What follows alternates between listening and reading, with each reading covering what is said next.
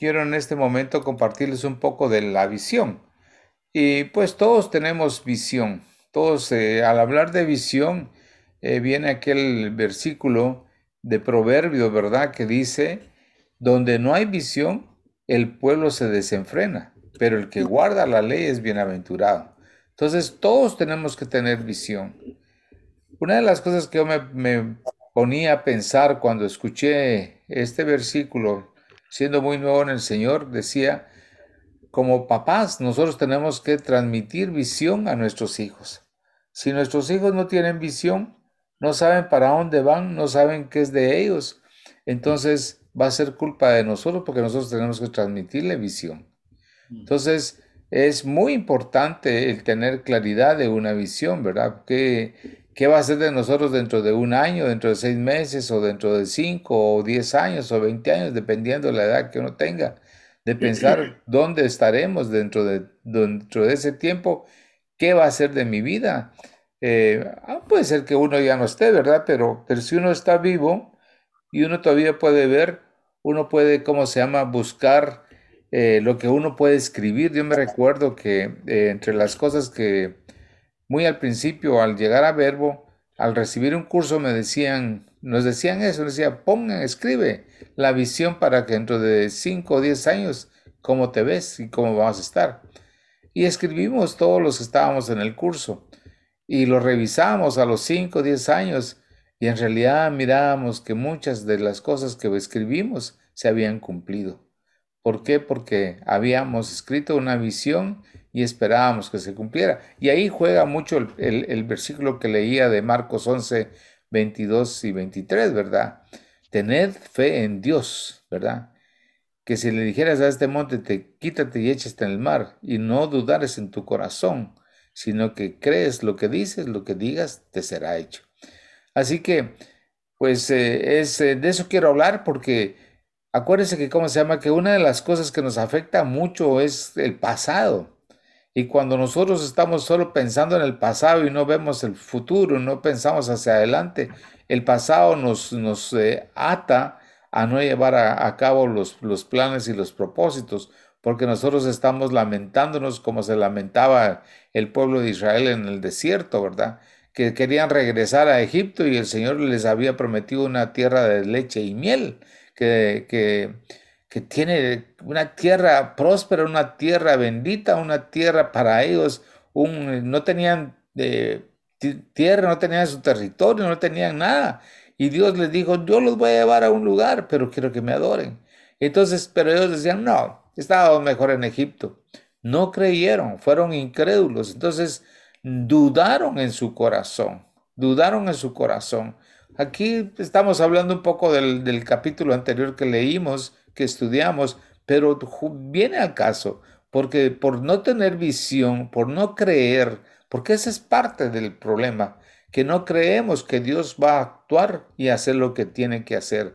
Por eso dice en Isaías 43:18, dice, no os acordéis de las cosas pasadas, ni traigas a memoria las cosas antiguas. ¿Verdad? Mire, no os acordéis de las cosas pasadas, ni traigas a memoria las cosas antiguas. Cuando uno dice, ay, qué alegre, ¿verdad? Cuando yo era joven, cuando esto y lo otro. Digo, sí, qué bonito, pasamos buenos momentos, que éramos jóvenes, todos tuvimos nuestras etapas en diferentes momentos, ¿verdad? Pero no puedo vivir del pasado, no puedo vivir de esas historias o de esas nostalgias o de eso, no. Si yo todavía estuviera pensando en mi país, digamos, las costumbres y todo, pues a veces uno las piensa, pero si estuviera arraigado a esas costumbres, estaría yo, ¿cómo se llama? Pues con mucha nostalgia, estuviera triste, estuviera deprimido, porque, ay, mi Guatemala, ay, mi nación, ay, mi no sé qué.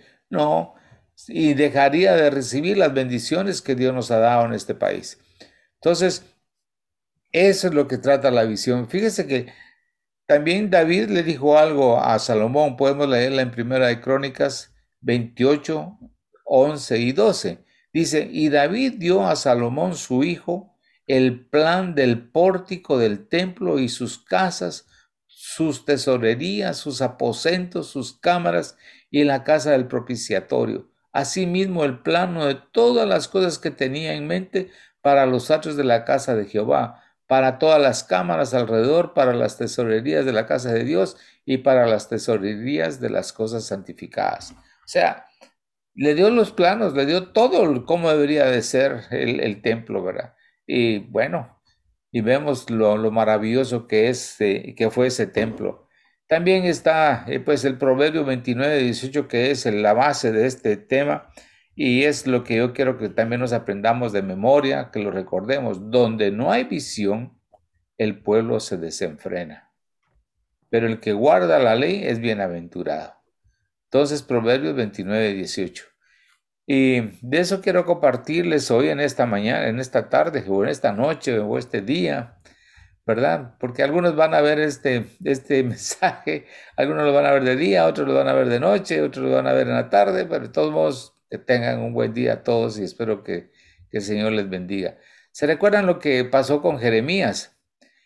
Con Jeremías Dios vino y lo habla en Jeremías 1, del 4 al 12.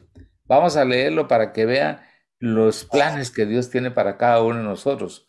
Y dice, vino pues palabra de Jehová a mí diciendo, antes que te formases en el vientre te conocí, y antes que nacieses te santifiqué, te di por profeta a las naciones, y yo dije, ah, Señor Jehová, he aquí no sé hablar porque soy niño.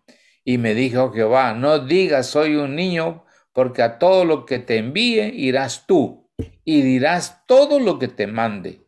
No temas delante de ellos, porque contigo estoy para librarte, dice Jehová.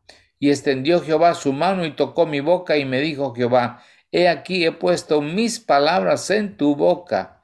Mira que te he puesto en ese día sobre naciones y sobre reinos para arrancar y para destruir, para arruinar, para derribar, para edificar y para plantar.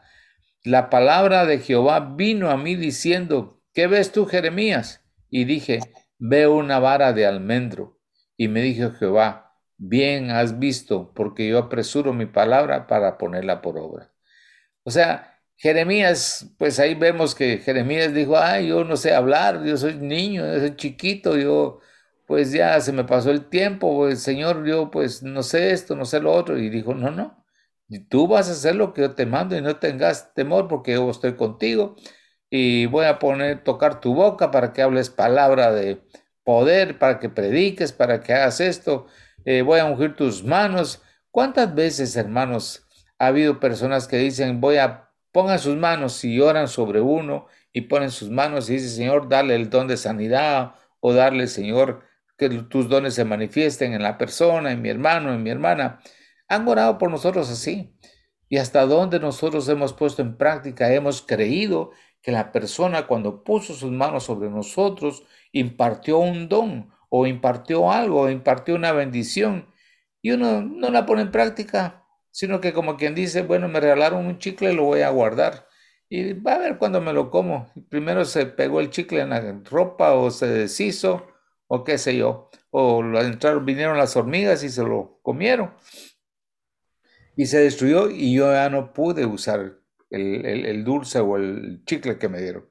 Lo mismo nos pasa con los dones, porque a veces pues no creemos que nos fue impartido y como no lo hemos puesto en práctica porque no creímos, entonces no se va a manifestar. Pero miren lo que dice al final, dice, veo una vara de almendro, eso es lo que dijo Jeremías. Y me dijo Jehová, bien has visto, porque yo apresuro mi palabra para ponerla por obra. Fíjense que la vara de almendro, yo busqué en el diccionario y quiere decir, dice que viene de la palabra hebrea shaked o shaked. Dice, según el diccionario bíblico, el almendro viene de la palabra hebrea shaked. Significa quien despierta, vigilante, estar despierto, velar y luz. O sea que cuando el Señor dice, ¿qué vistes, Jeremías? Dice, ve una vara de almendro. Ah, bien has dicho, porque yo apresuro mi palabra para ponerla por obra. Como quien dice, yo vigilo, yo estoy pendiente, yo soy luz, yo estoy despierto para que esa palabra se ponga por obra. ¿Mm? Si tú dices, quítate aflicción, yo voy a velar para que esa palabra se ponga por obra, pero tú no dudes en tu corazón, tú crees que lo que dices será hecho y entonces lo que estás diciendo se va a cumplir, porque yo soy el que estoy vigilando, el que está despierto, yo soy el que pues soy la luz, soy la palabra y entonces yo la voy a poner por obra. Yo no soy hombre para que mienta, ni hijo de hombre para que se arrepienta. Yo lo que dije lo voy a hacer y lo voy a cumplir. Ese versículo es tremendo, sobre todo esa parte, ¿verdad? Bien has visto, porque yo apresuro, todavía dice apresuro mi palabra para ponerla por obra. Dice que el almendro es el primer árbol que, ¿cómo se llama? Que da fruto. Ustedes saben que en Estados Unidos, en Washington, hay unas avenidas donde empiezan a brotar los almendros y se empieza, ¿cómo se llama?, a ver aquellas flores como rosaditas, blancas y unos árboles preciosos, ¿verdad? ¿Han visto eso? Y aquí en muchos lugares de América del Norte se ve, pero en Estados Unidos esa avenida es tan bonita en Washington.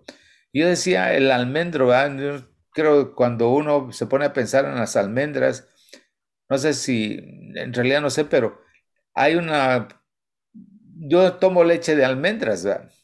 Porque la otra me cae mal. Y yo digo, ah, señor, mira, qué interesante tomar leche de almendra. Sí es lo primero que brota en, ¿cómo se llama? En la primavera. Ya no dilatará esto en brotar. Así que, ¿qué es lo que ves? Ahora, ¿qué es lo que nosotros podemos decir cada uno de nosotros? ¿Cómo nos vemos? ¿Cómo vemos a nuestra familia? ¿O cómo has visto a tus hijos, el desarrollo de tus hijos? ¿Los sigues viendo como esos niñitos chiquititos que necesitan el cuidadito, que no sé qué, no sé cuánto, y no los dejas que fluyan y no los ves como las personas prósperas, como el profesional, como el ministro del evangelio, como no lo ves como el alabante, como esto, como lo otro? No los vemos como esos hombres o esas mujeres de Dios.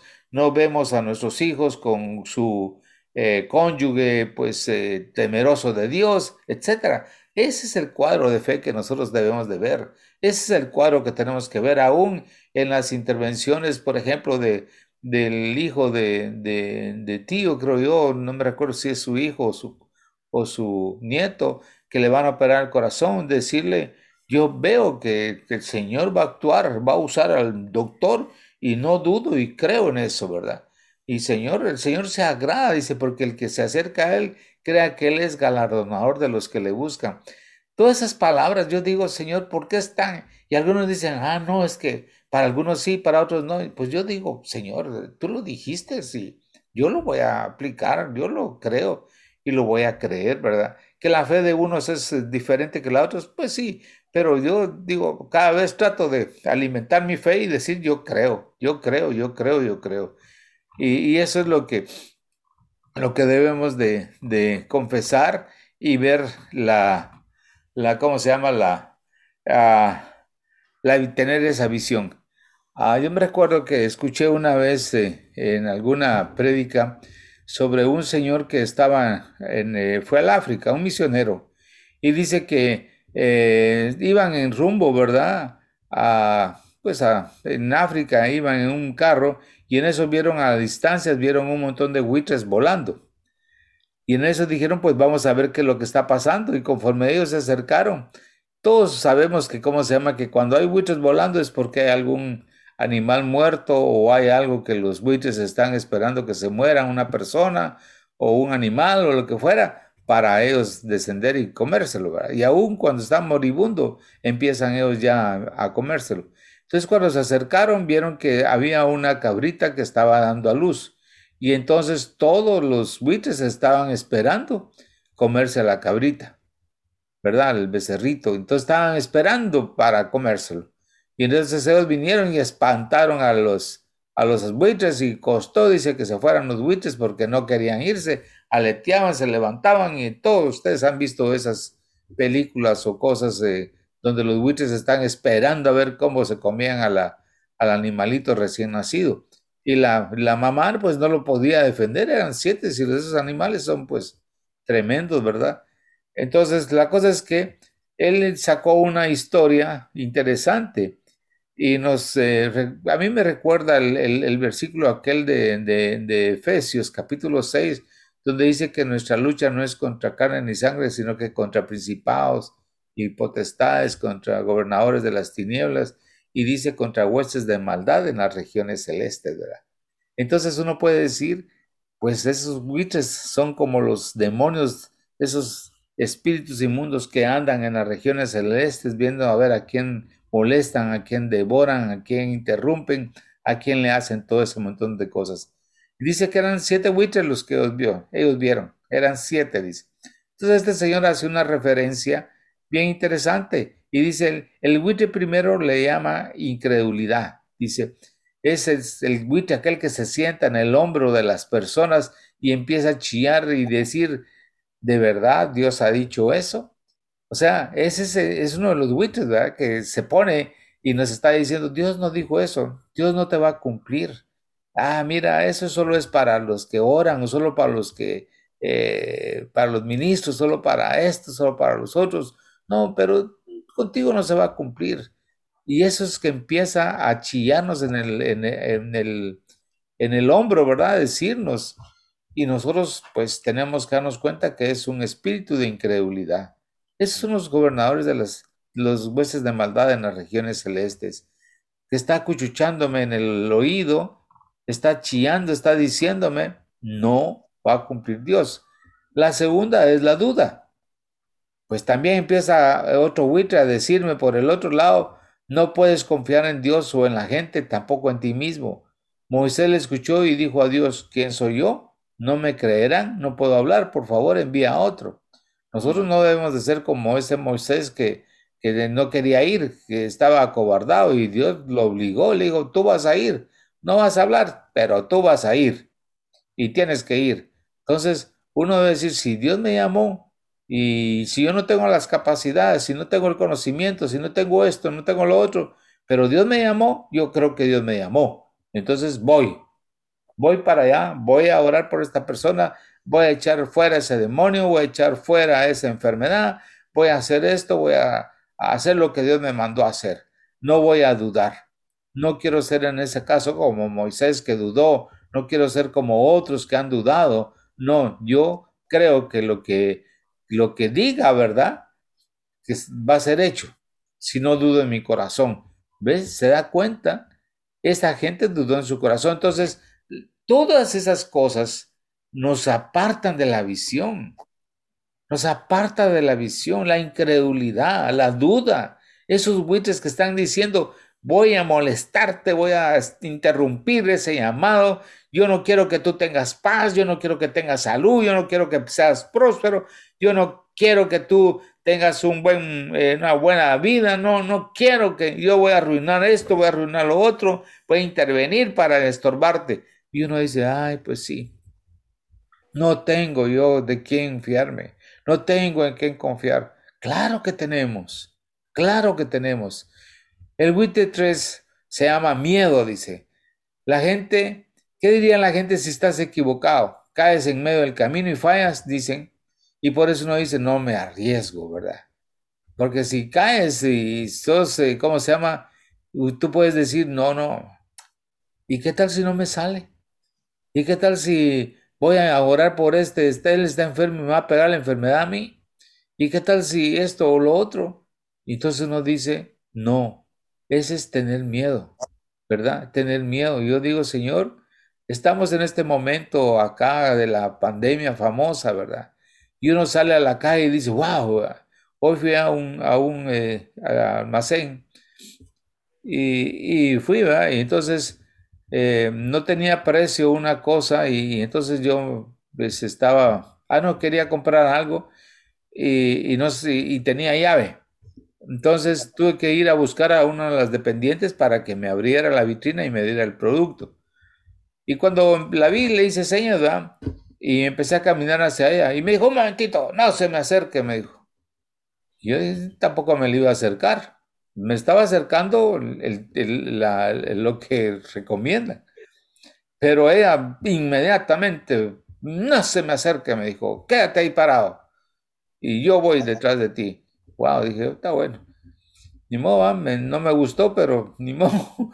Y dije, yo voy, ¿verdad? Si no me acusan a mí de que me le acerqué y que hasta que tosí y que estornudé y saber qué me hubiera podido hacer.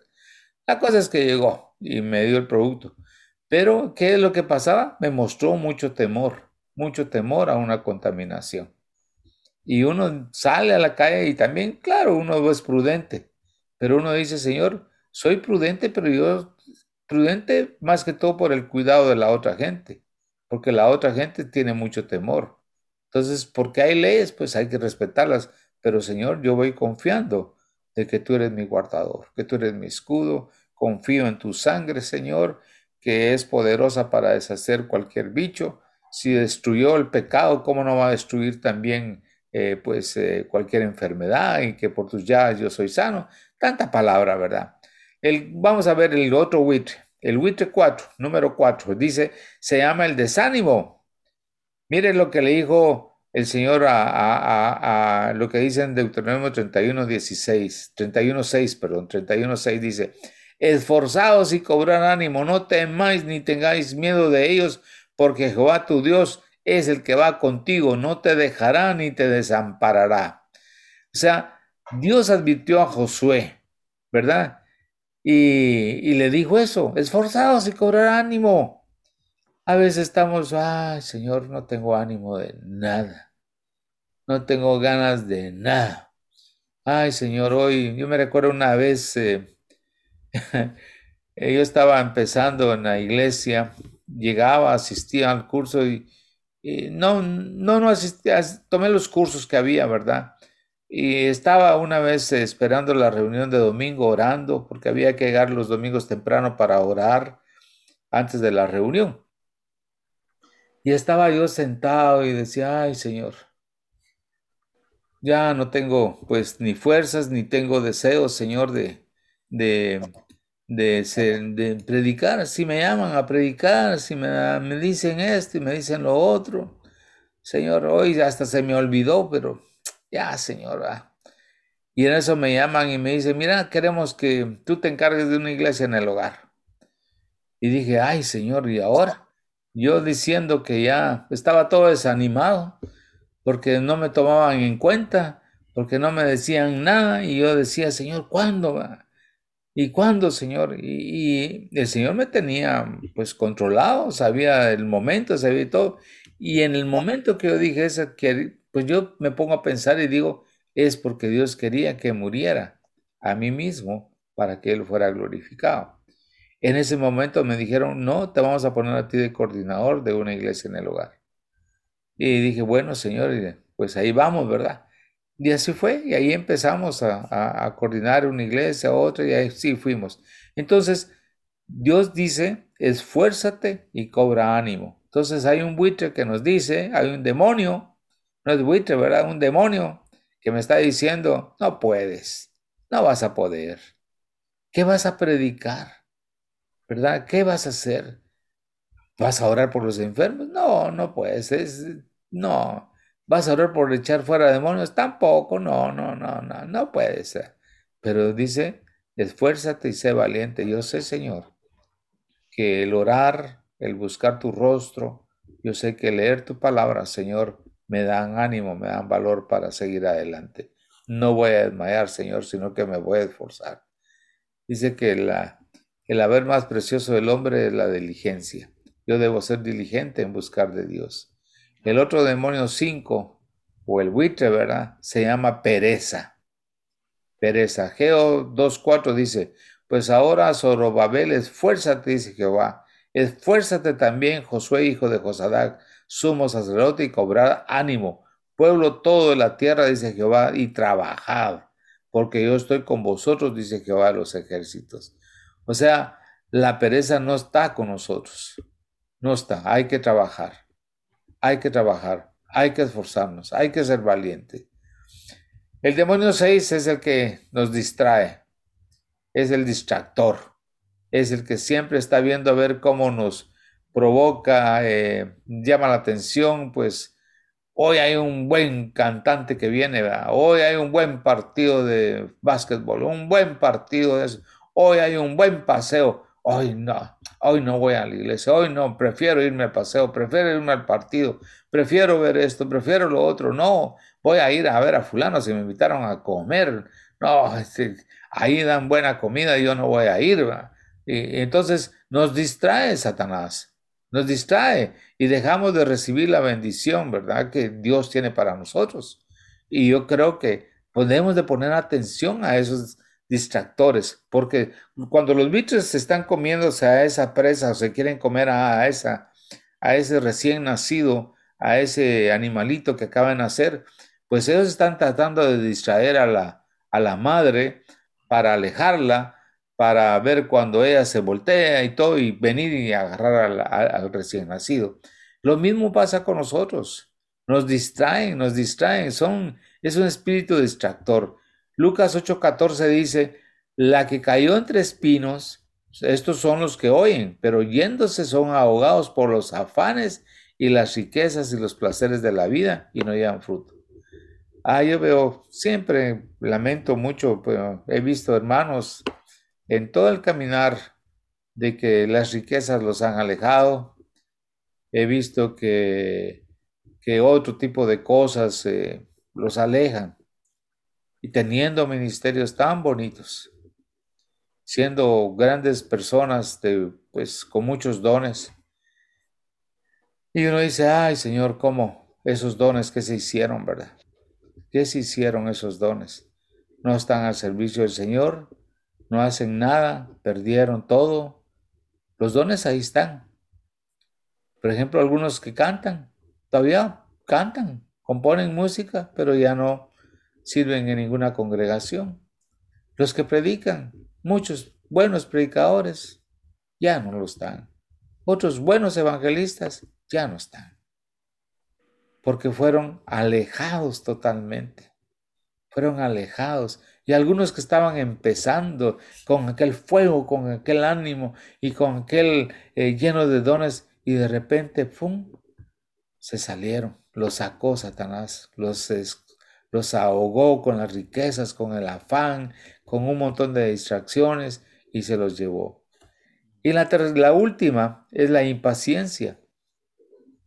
Dice, este es un fruto furtivo y feísimo. Si no se logra retardar, si no logra retardarnos por miedo, lo que hace es empujarnos a correr más rápido que Dios mismo. O sea, la impaciencia. No somos pacientes en esperar el momento de Dios. Decimos, Dios se me olvidó. Yo voy a hacer esto, yo voy a tratar de apresurar las cosas. No, Dios tiene su tiempo. Dios sabe en qué momento estamos nosotros prestos, como el ejemplo que les daba de mí, ¿verdad? Que yo decía, hoy sí ya no puedo, Señor, hoy si me llaman a servir, ya, Señor, leía la Biblia, oraba, sí, pero como que me sentí que ya, pues se me olvidaba, ¿verdad? Porque había dejado de practicar el predicar y todo, porque en la otra iglesia lo hacía. Entonces, Dios en ese momento, Él tenía su tiempo, Él quería que yo me diera cuenta que si Él no lo hacía, no podía yo hacerlo, ¿verdad? No era por mis méritos, sino por los méritos de Él. Así que el pueblo sin visión perece, ¿verdad? Y recuérdense de Mateo 25, de aquellas vírgenes sensatas y las insensatas que una vez compartimos de ello. Pues personas que no tienen visión, personas que creen que Jesús no viene, personas que creen que no va a pasar nada, personas que están cómodas, personas que no creen, que tienen dudas, que no son esforzadas, que están totalmente distraídas, que están impacientes, porque a lo mejor están demasiado pacientes, bueno, tantas cosas que podemos decir, cuántas cosas hay que nos alejan de la visión de Dios. Y yo digo, hermanos, ¿por qué no te pones a pensar y analizas tú un momento y dices, ¿cuál es la visión que yo tengo? Y podemos decir, bueno, yo ya estoy mayor, pero ¿qué visión tienes tú? ¿Cómo te ves? ¿Cómo te ves? O cuando tú en un momento veniste al Señor, me imagino que decías, yo voy a predicar, yo voy a ir por aquí, yo voy a ir por allá, yo voy a hacer esto. ¿Se ha cumplido lo que tú pensaste en un momento? ¿O no? ¿Verdad? ¿Cómo ves que se ha realizado lo que hace 5, 10, 15, 20, 30 años que tú veniste al Señor o más? ¿Se ha cumplido algo de eso? ¿Has visto sanidades? ¿Has visto almas que se han entregado al Señor? ¿Que tú has sido un instrumento para predicarles? ¿Has visto liberaciones? ¿Has visto vidas restauradas? ¿Verdad? Si lo hemos visto, digamos, Señor, yo quiero más.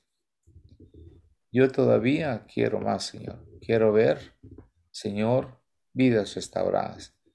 Quiero ver almas entregadas a Cristo.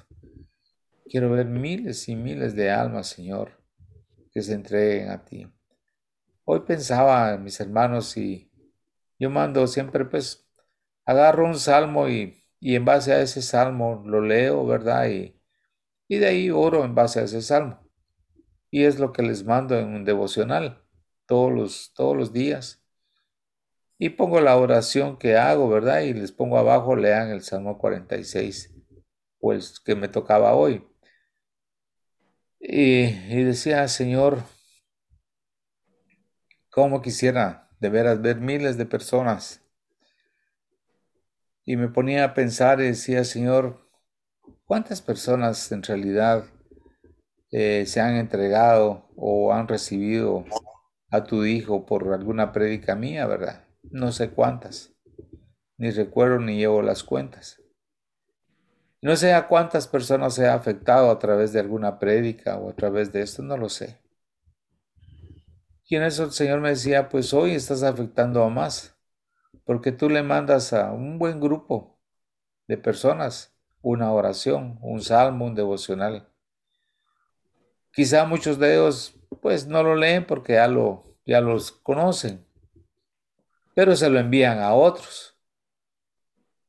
Y otros pues sí lo leen, ¿verdad? Y otros lo aprecian más, pero se lo envían a otros. Entonces yo me ponía a pensar si tengo 100 personas a quienes le envío y cada uno le envía a otro, pues por lo menos son 200 personas que lo reciben al día. Y si el otro lo envía a otro, pues yo no sé cuántos de ellos les enviarán. Supóngase que de las 100 que yo envío, 50 los reenvíen y cada uno, pues a uno. Entonces, pues yo diría por lo menos 150 o 200 personas podrían estar leyendo esa oración o ese devocional que yo envío diariamente. Entonces, estoy predicándole más de esa forma y predicando en el sentido de que es diariamente, ¿verdad? O sea, yo digo gracias, Señor, ¿verdad? Y oro y digo, Señor, que esto llegue lejos, Señor. Llegue más lejos de lo que yo pienso. No sé a dónde llegará, pero yo digo, Señor, que llegue. Así que mis hermanos, yo les animo que no, por ejemplo, esta es una visión, ¿verdad? Usted escriba una oración o envíe una oración, aunque se la reenvíen a usted, usted reenvíe la otra, pero si usted ve que es una oración que vale la pena, hágalo y reenvíelo, ¿verdad? A veces circula más un meme, un chiste o una cosa que una oración del Señor. Y pues yo les animo a que lo hagamos, ¿verdad? Así que mis hermanos, Dios me los bendiga. Yo le doy gracias a Dios porque Él siempre es bueno y que su pueblo sin visión perece. Que nosotros podamos tener visión y ver que vamos a salir de esto y vamos a recoger una gran cosecha. Cada uno de nosotros va a recoger cosecha. Vamos a predicar, vamos a ver personas entregadas al Señor y veremos que dentro de poco tiempo o el año entrante, cuando se acabe todo esto, cuando salgamos de todo esto, si pudiéramos saber, nos vamos a dar cuenta que millones, millones, millones de personas se entregaron a Cristo. Millones de personas a través de las reuniones virtuales, a través de los mensajes que han circulado. porque ahora uno graba y se queda ahí, ¿verdad? Y a veces algunos envían la prédica.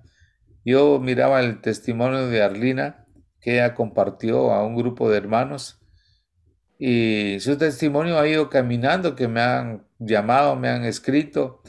Mandame por favor otra vez esto porque quiero reenviarlo a no sé quién, yo lo perdí y quiero. Y entonces, y algunos, oh, gracias porque me lo enviaste. Yo no sabía que ella estaba padeciendo esto. Qué bueno, me alegra. Entonces, ese testimonio pues ha caminado y va a caminar y va a caminar porque es para darle la gloria a Dios.